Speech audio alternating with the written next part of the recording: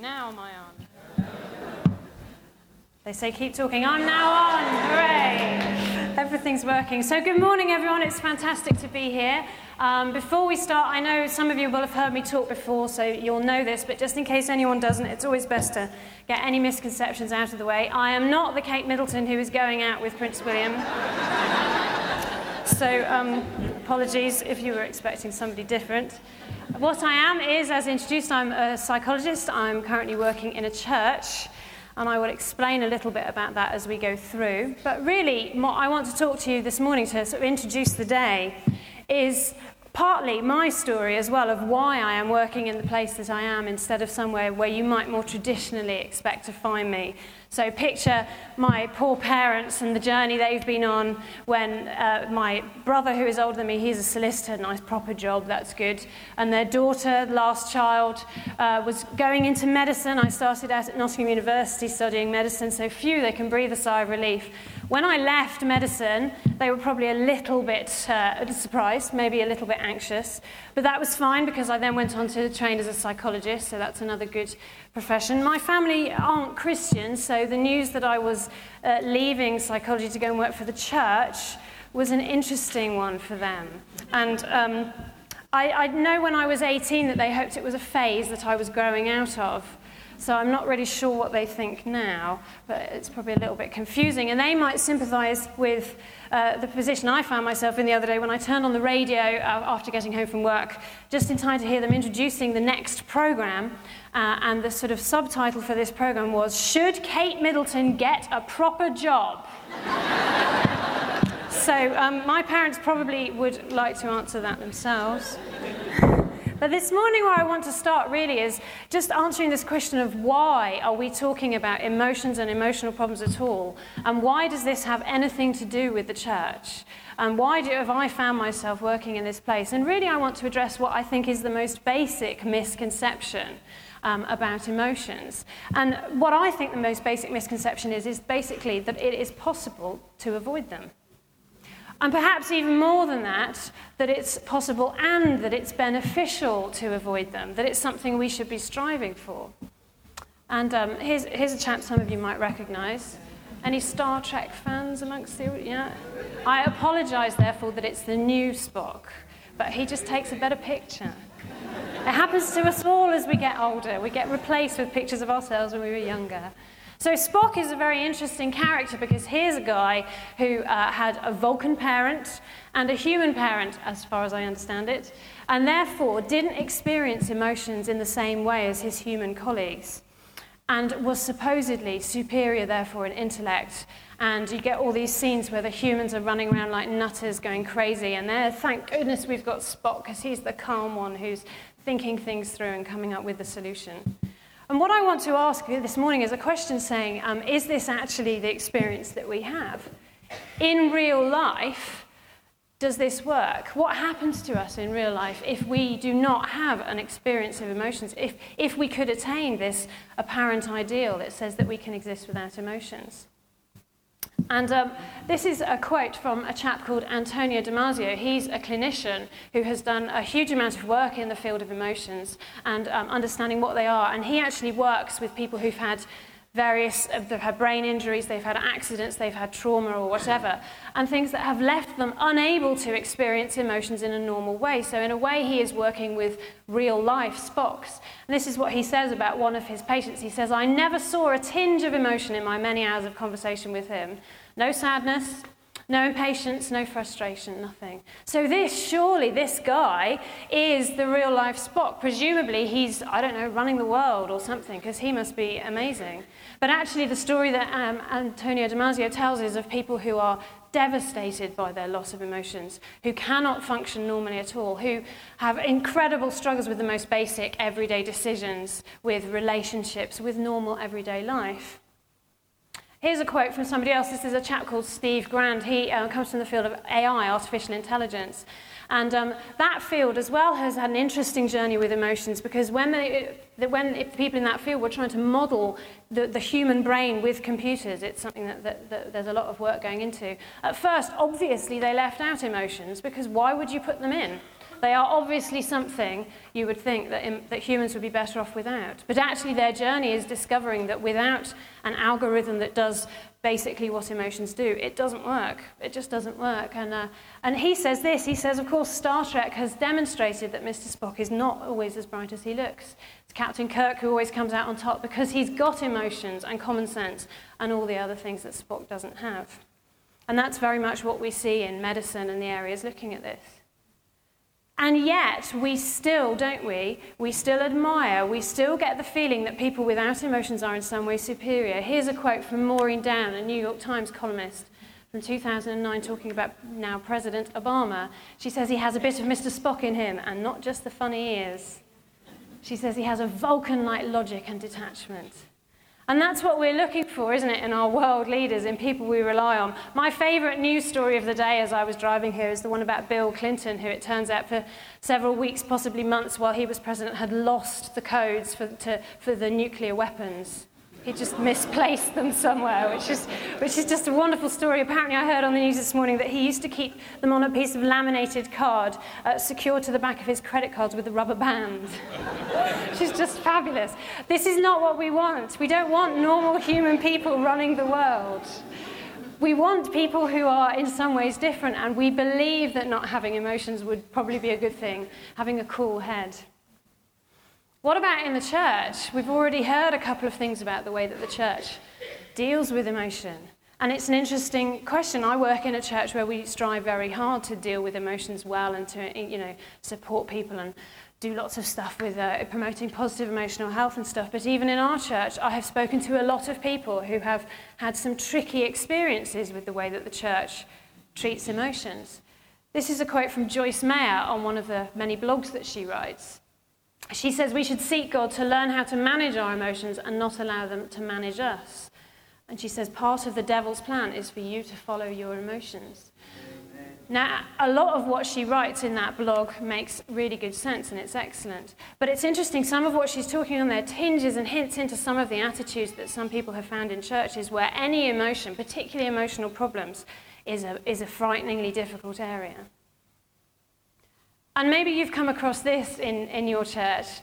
This is one of two experiences that I've had people talking to me about that they found in the church. This is the sort of always happy expression that you have to have in church. And this is a quote from Bradley White, who is a sociologist and a church leader in America. And he says, for the churchgoer, the modal expression should be polite interest.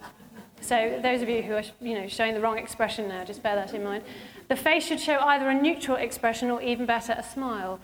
It's okay to sometimes laugh or look troubled when prompted to by the person leading the service. And, hang on. And I love this. It carries on. He says, for the pastor, any church leaders in the room, he says the rules of emotion are even more strict. Pastors are limited to showing friendliness and interest, sort of like a stewardess. Although at appropriate times can show emotions such as distress, enthusiasm, maybe light forms of anger. Maybe you've experienced this sort of feeling. Maybe there are some people in your church who've experienced this. And this is the sense of feeling that on top of just having to display a sort of generally happy outlook, there is actually a sort of unwritten rule that says something about covering up more difficult emotions. And very often that's not written down anywhere official. I would say, as a church that strives very, very hard to overcome this, it's just something that seems to almost be inbuilt into what people expect when they come. This is a quote from a lady who I've done a lot of work with in our church, who said I could share this with you. She said, I find it really hard to show how I feel in church. Sometimes I just feel I should have my happy mask on. It's usually only when I get home and I'm back on my own that all the emotion comes out, and then all that pain is made even worse by the fact that I am, once again, alone. And so that's what today is about. That's what Mind and Soul is about. It's about how do we as churches deal with this tricky issue of emotion? How can we positively support people who are going through some difficult stuff? And more than that, what is the place of emotions? This is a picture from an electron micrograph of something called a Purkinje cell. It's one of the neurons in the brain. It's very pretty. I like this picture. And your brain is made up of thousands of millions of neurons. It's incredibly complex. In fact, there's 50 to 100 billion of cells like this, not exactly like this, but of different sort of neurons in your brain. Each of those connects with each other. So there's about 100 trillion synaptic connections. Synapses are the connections between two neurons. Trillions of them in your brain. Your brain is about 3% of your body weight. So those of you who like to explain away any weight issues with the size of your brain, sorry, you can only get about 3% with that. But it uses up to about 20% of the energy. So if you are studying for exams or something and want to justify your nibbling, then absolutely go with that. Your brain is constantly learning, it's constantly developing and changing. And this, another amazing picture of the human brain, this from an MRI scan. This is the most amazing structure. When I was a medic learning about how all of the body works, understanding the brain and the complexity of what's going on there, I just didn't understand how anybody sitting in those classes could not be a Christian. How could you believe all this stuff came together by chance? It's amazing. And we have this great verse in the Psalms that says, "I praise you because I am fearfully and wonderfully made. Your works are wonderful, I know that full well." And I would just say to you this morning, how can we say that God has created everything so amazingly and then treat something as crucial as emotions as though they were some kind of afterthought or just mistake, coincidence, something that's spun up by chance? We have to view the brain and our emotions as something that's there deliberately because that's the way God designed it. And the minute we start to view emotions like that, we have to start to change the way we think about them and try and understand how are they supposed to work, because that should be our standpoint for how we try and support people who are struggling with their emotions. So I want to ask you this morning the question, what is an emotion? And the best place to start really is with your experience, because we have hundreds of individuals here and you've all had experiences of emotion. So if you think back to yourselves of the last time that you experienced a strong emotion, when you were sure that you could say, yes, I definitely felt anxious then, yes, I definitely felt angry then. Think about what was it about the way you were feeling in that moment that makes you so sure that it's an emotion. Because those feelings, that experience can give us some clues to what the function of emotions actually is. And here's one of the things you might experience. This is obviously butterflies in your stomach. So some of you who might have felt anxious might have experienced this one. And physical sensation is a very powerful part of emotions. Some emotions more than others particularly express them in this way, but almost all emotions have some kind of physical change. And emotions, really, the main job of them is to grab your attention. That physical change is something you notice, particularly in the case of negative emotions. It's usually something that isn't necessarily that pleasant. So their job is to make you realize that something is going on. Now here's a quote from William James. He was a philosopher writing in the 19th century. And he saw this as such an important part of emotions that he actually says in this quote that in effect that is the emotion, the physical change, that's what it's all about. He says the bodily changes follow directly the perception of the exciting fact, and our feeling of those changes as they occur is the emotion. So he felt that it was really, really crucial. Here's something else you might have thought about with your experience, the sort of feeling that the desire to do something. And emotions carry with them a desire to act or react in a particular way. They make us more likely to do something. I have a 5-year-old, and if she's being really annoying, the more annoying she is, the more likely it is that I am going to shout. And the longer that goes on, the more likely it becomes, because emotions set us up to respond in a certain way. They make us want to do something. And here's another quote from Antonio Damasio, who we've already come across. And he says that the human body has at its disposal 2 methods by which it can change its circumstances. It can do so by directly altering behavior, so reflexes, things like shivering, or it can resolve the predicament by inducing physiological states, so changing the way that you feel physically, that lead individuals to behave in a certain way. So if your body needs you to drink, it will induce you to feel thirsty. If your body might need you to run away or or fight back or something like that, it changes your physical state so that you're more likely to react in that way. Here's something else that's part of an emotional experience. Thoughts and emotions genuinely make us think. So if you think about the chain that we're developing here, emotions start out as something to grab your attention. They then get you physically ready in case you have to respond. And then they also trigger you to think, to analyze what is going on here. Do I need to respond? Is this important or isn't it? And Jonathan Haidt is a social psychologist. Again, the field of emotion is one with so many different people, different domains working into it. And he says that it is only because our emotional brains work so well that our reasoning works at all. So that's an interesting thought, when in fact we very often feel that emotions interfere with our reasoning and make logic something that's harder to attain. Emotions obviously have other function as well. This is a slide with just some of the classic facial expressions. And one of the most remarkable things about emotions is that wherever I go in the world, even if I go to a tribe who's had no contact at all with Western people, with Western culture, if I show them pictures of certain facial expressions of emotion, they all recognize them and they all signify the same emotion. So there is something very basic about emotions that is about communicating. It's about connecting with other people. If I am obviously crying or upset here, I don't need to say anything to any of you, but you know something of what's likely to be going on for me. You immediately empathize with something of what I'm feeling. We have connected. Even though we haven't spoken, you don't know who I am. So emotions are a very powerful thing about what makes us human, what makes us connect. This, for anyone who's wondering, is a fork in the road. One of my colleagues says you can tell a lot about people from whether they find that funny or not. So I don't know what it says about you or me, but... And emotions are very, very powerful in decision-making. And it is true that if you have strong emotions associated with a decision, it can make it more difficult because emotions do influence our decision-making. But let's think about what emotions are there for. How do they work? And this is my model, and it's a sort of in a nutshell model. So apologies to anybody who comes from a specific expertise, because I am sort of summarizing lots of things in here. But basically, you can think of emotions as a little bit like striking a match. And an emotion is triggered when your brain detects that something significant is going on in the world around you. Now, maybe that's a big thing, like you've just stepped out into the road and a bus is coming towards you. Maybe it's something more minor. You're in the car, you're trying to get to a conference, and you're in a traffic jam, and you don't want to be late. We all carry around with us in our head a whole list of goals and things that we're trying to achieve, things that are important to us.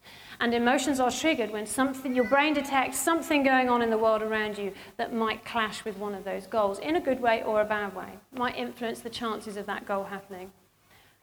So when that happens, your brain triggers an emotion. The physical changes, as we've talked about, their main job is to grab your attention. And then you have analytical thoughts, so you can then make a decision. So a great example of this, a friend of mine the other day was filling her car up with petrol. She had a couple of kids in the back who were all screaming. It was one of those days. And she's in the middle of putting the petrol into the car, and she said to me, it's really weird because suddenly I just felt my stomach go really like butterfly and really weird, and I just felt really odd. And she said, I thought to myself, why am I feeling that? And then I looked down, and she realized that she was putting unleaded petrol into her new car, which is diesel.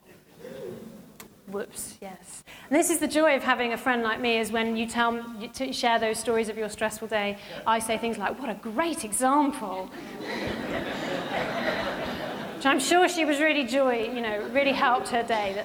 Because it was a great example. What happened then is she was distracted from what was going on. She hadn't noticed her mistake, but her brain got her attention by changing her physical state. She then was very aware of the process of thinking why, and then analysing with the rest of her brain what was going on. And she then discovered that she needed to take action pretty quickly. So if her brain had not been able to alert her, she would not have been able to do something about it. The way emotions are designed to work is that once that process has gone through, just like the match, it dies out. It's had its course, it's done what it needs to do, the emotion dies out. So in a way, you can think of emotions as a bit like a smoke alarm. Their job is to warn you that something significant might be happening. Like a light on the dashboard of your car. It is the part of your brain that scans the world around you. It's the tool that part of your brain uses to send a message to the sort of higher level department that does the analysing and say, check this out. So I ask you the question, therefore, this morning, are emotions sinful? And I would say to you, no. I believe very strongly that they are not. One good piece of evidence is that Jesus experienced a whole range of emotions. And Jesus is for a psychologist, the most exciting example of all, because here is God in the body and brain that he designed. So if we look at the way that Jesus dealt with things like emotions, we have somebody who really knew how to get the best out of his brain out of the way that it responded to the world around him. And he experienced a whole range of emotions, some of which you can see here. So no, emotions, I would say, are not sinful, but they do lead to actions, and they are powerful motivations for our actions. So some of the Bible verses often quoted in this whole area of emotion. Here's a common one from Matthew 5, saying, anyone who is angry with his brother will be subject to judgment. Now, if you look at that in a slightly different version, from the RSV version, it says, if you are angry with a brother or sister, you will be liable to judgment. And I absolutely stand by that. Emotions are not an excuse. They are not a get-out clause. So my daughter, when she got into trouble at school for doing something, one of the things that as a parent you just wish your kids would never do, and I said to her, what were you thinking? She said, oh, sorry, Mummy, I was a bit cross. Not a good enough excuse for me, and not a good enough excuse for God either. You are liable to judgment even if you are acting as a result of your emotions. So Ephesians tell us, be angry, but do not sin. Be careful about what you do as a result of your emotions. Genesis 4, when the whole Cain and Abel situation was coming out, God says sin is crouching at your door. Because when we are dealing with a situation that is triggering strong emotions, we are literally on the edge. There are normally a couple of options open to us, and there is a risk that sometimes we take the wrong one. So I believe that as the church, it's very important for us to ask the question of when are we most at risk of being led into sin by our emotions? Because we as the church need to be very careful that amongst the other things we're doing, we are not setting up a condition, a culture, which leaves people likely to be more at risk of their emotions. And as I said when we opened out, there is a risk of that within the church. There is this sort of inbuilt tendency for people to feel they have to hide their emotions or do some strange things with them. So I want to take you through just a few of the classic ways that emotions are perhaps at risk of doing that. And the first one was originally from a phrase coined by this chap. This is a guy called Daniel Goleman, wrote a book in 1995, I think it was, called Emotional Intelligence. I don't know if anyone's read it. It was the in thing at the time.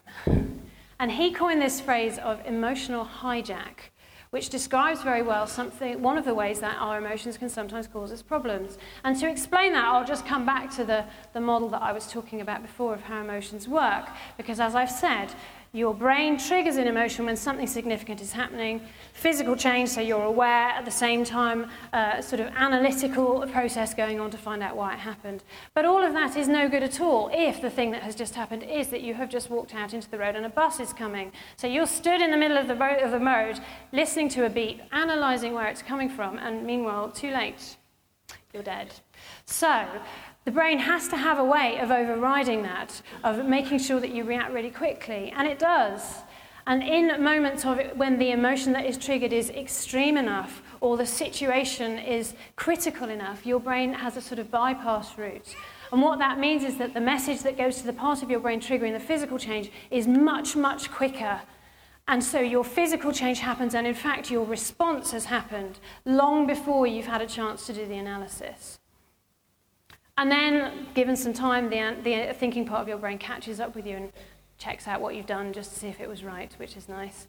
So this is what's happening when you walk into your kitchen, and if anybody doesn't like spiders here, gosh, it seems to have been a year for big spiders this year, but you see something on the floor that looks like a spider, so before you know it, you've screamed, run to the door, called your husband, significant other, whoever it is, to come and deal with it, and that's when you realise that, in fact, it is the top off a tomato. It's also what was happening the day that I was out driving with my mother, who is scared of wasps, and I became aware that there was a wasp in the car. It was fine, it was right at the back, nothing to concern her, but I didn't want her to panic, so very calmly I just said to her, Mum, just so you know, there is a wasp in the car. And she got out, on a roundabout, just like that, which was by far the more dangerous thing to do. The wasp wasn't bothering anyone. And when I got her back in the car, and we called around the corner. She did say, yes, that probably wasn't the best thing to do. So sometimes emotional hijack can grab us, and we react in ways that perhaps if we had thought before we acted, we perhaps wouldn't have done. And we need to be aware of this. It's an important function our brain has, but sometimes it can lead us into trouble. So genuinely, I do a lot of work, and our church does a lot of work with young people, and I have lost count of the number of teenagers who have been excluded or suspended or whatever for doing whatever they've done, hitting, shouting, swearing, whatever it is that they've done. And I've said to them, I've heard someone else say to them, what were you thinking? And the answer is they probably weren't.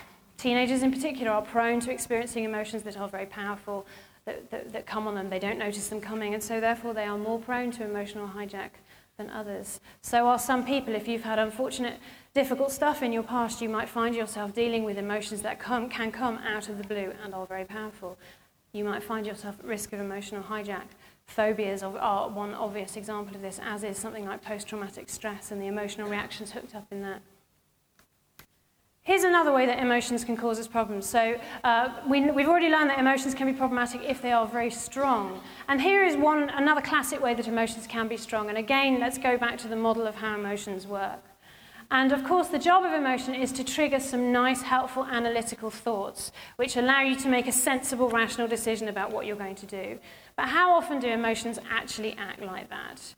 You've got 101 things going on in your brain, you're stressed out as it is, and then something happens and you have to deal with it. And what unfortunately happens very often is that as well as the analytical thoughts that are triggered, some other thoughts are triggered which aren't as helpful. And they are the thoughts that say things like, I don't think I can cope with this, it's just one thing too many, I'm always bad at this, I always mess this stuff up, I always knew this would happen, this is definitely going to go wrong. We've all had those thoughts, haven't we? And what happens if you have those thoughts going on is that instead of resolving the emotion, they trigger another emotion, which triggers some more thoughts, which triggers more emotion. And if you are prone to thinking in these sorts of ways, again, perhaps because of some stuff from your past, perhaps because of something to do with your personality, some of us are more prone to thinking in these ways because of things to do with our personality. It's a bit like having a brain that's full of something like this, lots of balled up bits of paper and dry leaves and sticks and stuff, kindling in effect. And I call them kindling thoughts, because what happens is that when the match of an emotion is struck, instead of just being localized and burning its course like it's supposed to, what it triggers is a great big emotional bonfire. And the problem with these is they are very powerful, they are very overwhelming, and also sometimes they don't entirely go away, they can smolder on in the background. And some people will say to you, and I've heard a lot of people say things to me like, I always feel anxious, and I just don't know why, it's always there, or I always just feel sad, and I don't know why. And these sorts of emotions can become really problematic for people. The last thing I want to talk about with emotions is to do with this. We have to remember that the main job of emotions is to grab our attention. And so in a way, they are a bit like the adorable small toddler. I don't know if anybody has any adorable small toddlers. Mine is 5, so she's a little bit out of that phase. Now, if your toddler is trying to get your attention and you try and ignore them, remind me, do they go away? They turn into something like this. Because their job at that age is to get your attention. They are hardwired to do it, and they're very, very good at doing it. And emotions are much the same. Their job is to grab your attention.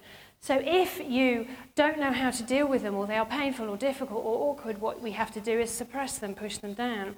And for any adult, the ability to do that to some degree is a part of being healthy and emotionally mature. It would be no good, particularly for those of us in jobs that require us to be in positions of leadership or calm, if every time something went wrong, we were running around like a mad thing, screaming and panicking. However, if you do this habitually, if it is the only thing that you know what to do with your emotions, you end up with something like this, and this is a bubbling pit. And emotions that are suppressed don't go away, unfortunately. And what you end up with is this bubbling pit of nasty negative emotions, which is no longer connected to what triggered it, so it's quite difficult to work through it, difficult to get rid of it. It bubbles to the surface at the times when you could most do with it not doing. So when you're tired, vulnerable, on your own, that's when those emotions hit you. And it's linked with all kinds of problems, the sorts of things that people do as a desperate attempt to cope with their emotions. Alcohol, drugs, self-harm, even things like eating disorders, which are more sort of long-term attempts to cope with how you're feeling. So these sorts of emotions are very problematic. And this is a cat in a box, obviously. Just in case anyone couldn't tell that. I have 2 cats, and one of the most interesting and entertaining experiences in our household is when the cats have to go to the vet for their annual injections. And if I'm feeling particularly cruel, I leave my husband to do it just because it's fun. But trying to get 2 cats into one small basket is always interesting. And I think that suppressing emotions is a bit like trying to get an angry cat into a box or into a basket. And anybody who's ever tried to do that will know what I mean. And if not, then you'll have to use your imagination. But number 1, it's hard. They fight back. And number 2, even if you do succeed, the cat is still there. It's not gone. Maybe somebody else came into the room and they wouldn't know it was there, but you do. Every once in a while you'll hear a noise. Maybe a paw comes out because it's trying to get out of the box. Most of all, though, I don't want to be around when you open that box and let the cat out, because it's got more cross while it's been in there. And that's what happens to people who are struggling with these kinds of emotions, is that they have got stuff in boxes which is incredibly difficult and painful, and they don't know when or how to let it out. And I believe that strongly that part of our role in the church is to give them some safe opportunities and help them to learn how to deal with that stuff. Because ultimately life is a bit like this picture. I often say it's a bit like trying to get a boat across an ocean. And you know, some days your ocean looks like that. Oh, they're nice days. We love those days. But on other days, it looks more like this.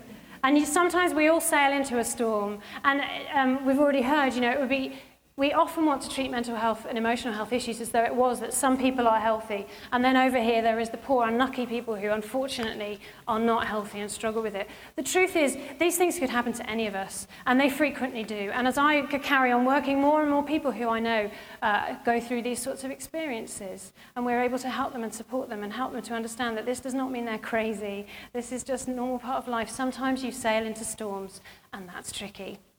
And 1 in 4 people will suffer with some kind of serious mental health problem this year. So look around this room. That's a quarter of the people in this room statistically. It's a lot of people. This is normal stuff. It is very common. And when I think of the sorts of issues that have brought people to see me just in the last week, issues with stress, issues with life experiences like bereavement, issues around fertility and infertility, children who cause a lot of emotional reactions one way or another, tricky stuff that people go through, stuff with finances, jobs at the moment. There's so much uncertainty and stress and pressure. And, here's another image that comes to my mind when I'm thinking about life. And to me, life is a bit like being on a swing. And when I was at school in primary school, we had the most amazing swing. You wouldn't be allowed it anymore because it was health and safety gone mad. But it had sort of posts that were 12 feet high. It had the longest chains ever. And there is no feeling like swinging on that swing at full swing. The sense of soaring, the sense of doing something amazing. And to me, that's what life is like. And Jesus, of course, said that he came so people could have life and have it to the full. And I love the Message translation of that verse, which says, I came so that they could have more and better life than they ever dreamed of. And to me, Jesus came so that we could soar on that swing that is life. But emotional and mental health problems are a bit like when some kids have come down to your park overnight and they've wound the swing round the bar, so your chains have been shortened. You can swing, you can still live, but it's not the same. It's not more and better than you ever dreamed of. It's not the full potential. It's not everything that God had in store for you. And I'm thinking not just of the people who have serious emotional problems here. I'm thinking of the people who perhaps just go through their whole lives not quite experiencing it the way that they could do, because perhaps they're just slightly limited by some stuff from their past, some stuff around how they feel about themselves, some stuff around stress or anxiety, stuff like that. And my dream is for people to be able to experience what Jesus came to bring, life in all of its fullness. And I believe very strongly that as the church, if we can understand our emotions better and help other people to deal with them, that's precisely what we can give them. Thank you very much.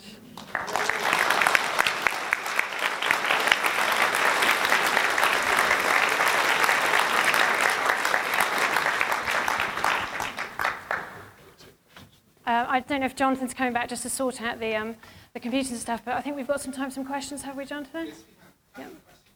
But before you do questions, if you've got a chair next to you that is empty, put your hand up, because nobody at the back.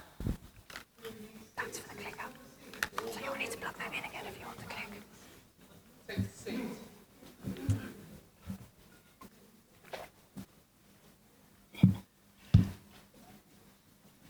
Right. I don't know, have we got a mic or anything that we can run around with for the questions? Yep. There is a man with a microphone coming your way.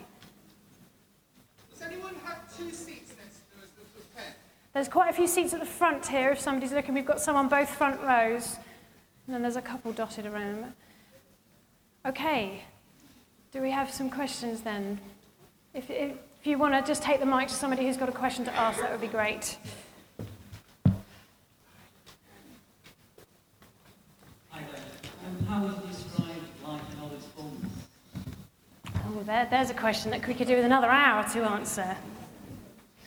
I think for me there is something very key, and another great expression that Jesus used, which was when he said that he came, that if you know the truth will set you free. You know that, another very well-known phrase. And I love the way the Message quotes that verse, because the way the Message quotes it is to say, then you will experience for yourself the truth, and the truth will free you. And I think life in all its fullness is what we can experience when we have had a personal experience of who we are in Jesus, what that means for us, and the changes that can make for us on an individual level. And that's very different to just knowing the truth and being able to recite it. It's about having had a personal experience of that.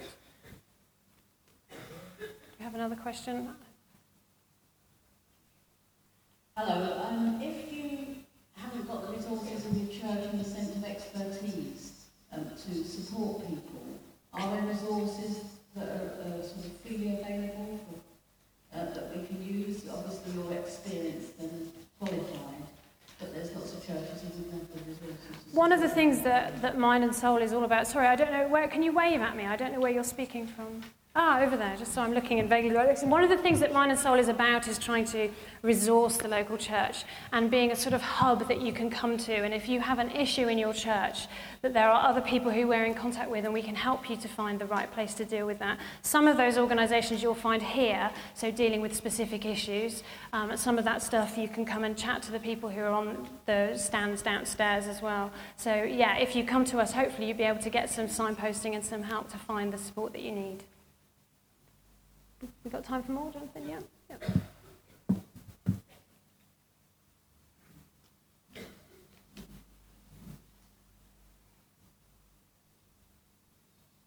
What would you define the difference between a mental health problem and just normal strong emotions? Okay, that's an interesting question. And in some ways, the answer is defined for us by our medics, who, because there are official diagnostic criteria. So if I was working as a clinician, I can't diagnose someone with a problem unless they fit quite precise criteria.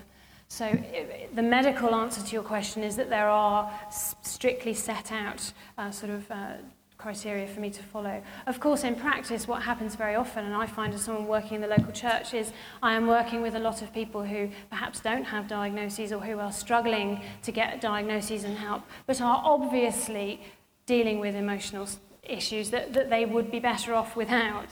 So I hesitate to try and classify people, and in a way I have the luxury of being able to do that because I'm not working as a clinician. It's one of the things I love about working in the church, that mean that I can work with people who are perhaps at a sort of subclinical level. They are not yet ill enough to be clinically diagnosed, but there is obviously something going on for them. And ultimately, that's what we'd all love to be able to do, because early intervention is the key for a lot of emotional health problems. So I do an awful lot of work now, these days, in particular with issues around stress and anxiety. And the sooner someone comes to see me and says, look, I'm having some trouble, the easier it is for me to help them to get out of that, and the less the impact on their life. So sometimes it can be helpful to give some people some support before they've been clinically diagnosed with something. Just one more question, apparently. Hi. What are the risks associated with helping people with emotional issues? Oh, yeah, no, that's a good question. That's a very interesting one. It's something as a church that we discuss, myself and my senior leadership team, we discuss all the time, because it's a risky area to be working in. It's a tough area to be working with. I think any area that has the potential to have great impact is always also going to have the potential to have risk associated with it. There are many difficult human things going on in terms of the relationships you have with local teams, with other mental health professionals, I'm thinking from the perspective of someone working for the church. I would also want to say from our experience that there is a spiritual risk involved. When you are going into someone's life and helping them to find freedom and achieve change, that is a huge spiritual issue. And we have learned how vital it is to have people praying intensely for us, our team, and for the people who we're supporting. And so I think the two things very often interact, that there are the practical human risks, but also we must never forget the spiritual side of things, that different perspective. I know that's a very short answer, but... Okay, thank you, Kate. Come on, let's give her a round of applause.